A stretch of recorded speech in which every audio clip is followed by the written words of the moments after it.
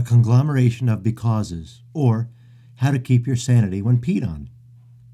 Strange things happen. As a man of faith, I believe everything happens for a reason. Not necessarily a singular point, but for a variety of outcomes. But some events appear so completely unnecessary, so freakish, the only answer to why did this happen is because. Oh, how we find ourselves in crazy conundrums. I've been in a few recently, and I don't know for the life of me why. The joy of Christmas filled the morning. I hurried home from church to scurry to my brother's house. Kind of an over-the-hill and through-the-woods trip. He and his wife invited me for a Victorian Christmas. My wife was traveling to Missouri to tend to her recuperating sister, so I was alone for the week. I was really looking forward to the brightly decorated and charming home of my eldest sibling. With bag packed, I swirled to the refrigerator to grab one more item. The light was on, but no cold was home. I glanced at the green glowing LED lights. Off they blared as I glared at the nearly tepid food. Ugh! I had failed in fixing the control panel just a few months earlier. Not finding any replacements on the interweb, I held out hope the unit would hold. Well, it finally gave up the Christmas ghost. Of all days. Traipsing down, then up, then down, then up the 2 short flights of stairs, I packed 22 cubic feet of perishable items from my dead 14-year-old fridge into my 20 cubic foot, 23-year-old fridge in the basement. By the grace of God and sacrificing only 2 packs of freezer-burned hot dog buns, I managed to stuff all of the contents into the backup freezer and fridge. No use freaking out over the blown unit. I hopped in my truck and was gone. I was so thankful I wasn't hosting company. Why do these things happen at the most inopportune times? To test our patience? To give heaven a belly laugh? I have no idea. I do know I handled this frustration much differently than I would have years ago, and for that I am thankful. How boring my life would be, filled with peace, calm, and predictability. A few weeks later, I was comfortably tucked into bed. Somewhere between sleep and cognition, I had the strangest feeling. I was barely able to discern what the warmth on my leg was before it was too late.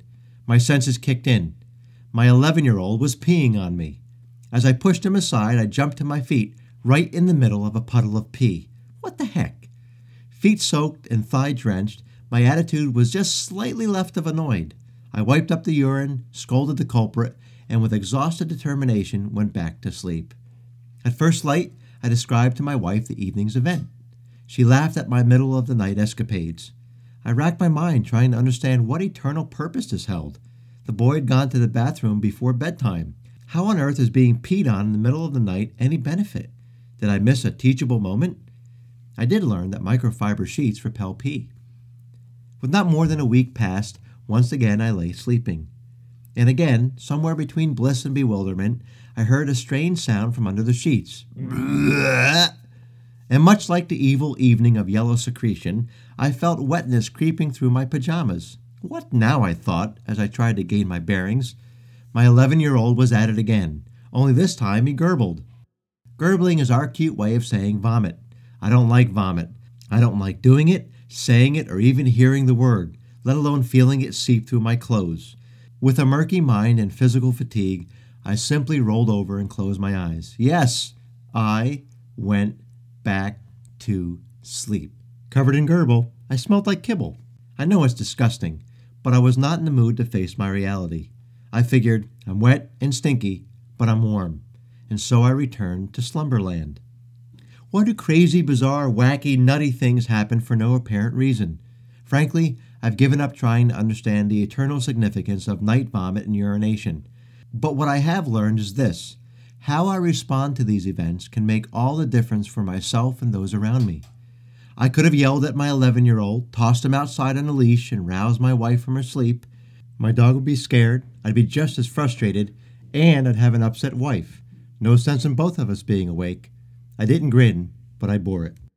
I share these stories because sometimes there is a conglomeration of events for which no explanation exists. It happened. Because. But how we respond to those times can make all the difference. We can drag people into our momentary hell, but what good does that do? What purpose does it serve other than to illustrate the misery loves company cliché? So in the next week, I pray your dog doesn't pee on you. But more importantly, I pray that in those moments when insanity meets reality and life leaves you scratching your head as to why something happened, Even if you're about to explode, you respond well. Consider those around you, how you'll affect them, and choose wisely your actions and words. Maybe one day I'll learn why my Westie chose 3 a.m. to pee and vomit on my leg. Until then, I'll try my best to respond better than I did the day before to seemingly senseless, ill-timed events for which I have no explanation. I'll be praying for you too. If you want, take a look at my post, The Elusiveness of Why, for a little less humorous look at why some things happen.